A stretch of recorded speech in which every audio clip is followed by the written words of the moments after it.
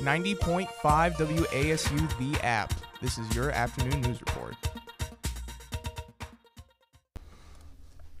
Good afternoon, this is Steve Leonardton for your 9.5 WASU News Break. In local news, the Appalachian reports that the active COVID case count for students at App is 28 students as of September 20th. This number is significantly lower than it was the week of September 4th, where active cases reached 112 for students. 2,710 COVID tests were also conducted on September 20th. The student vaccination rate is currently at 57%, with faculty and staff having a vaccination rate of 93%. As the number of students getting vaccinated has increased in the last few weeks, the number of COVID cases has also gone down. In state news, WRAL reports that driverless delivery vehicles may become the new norm in North Carolina. A bill setting regulations on these delivery drivers passed the North Carolina State House and is expected to be voted on in the state Senate later this week. The bill sets guidelines stating that the self-driving vehicles can't go faster than the speed limit, or 45 miles per hour, and have to pull over if more than 5 cars are behind it. If passed, North Carolina will become one of the first few states to allow self-driving delivery vehicles. In national news, U.S. News reports that President Joe Biden spoke at the UN General Assembly meeting on Tuesday to discuss U.S. foreign policy going forward.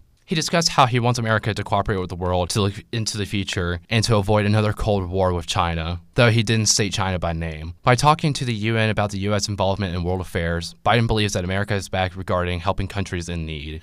Your boom weather comes from boomweather.com. Wednesday's weather is cloudy with a chance of thunderstorms in the afternoon. The high today is 68 degrees, with the low being 46. From 9.5 WASU FM, this is Stephen Leverton.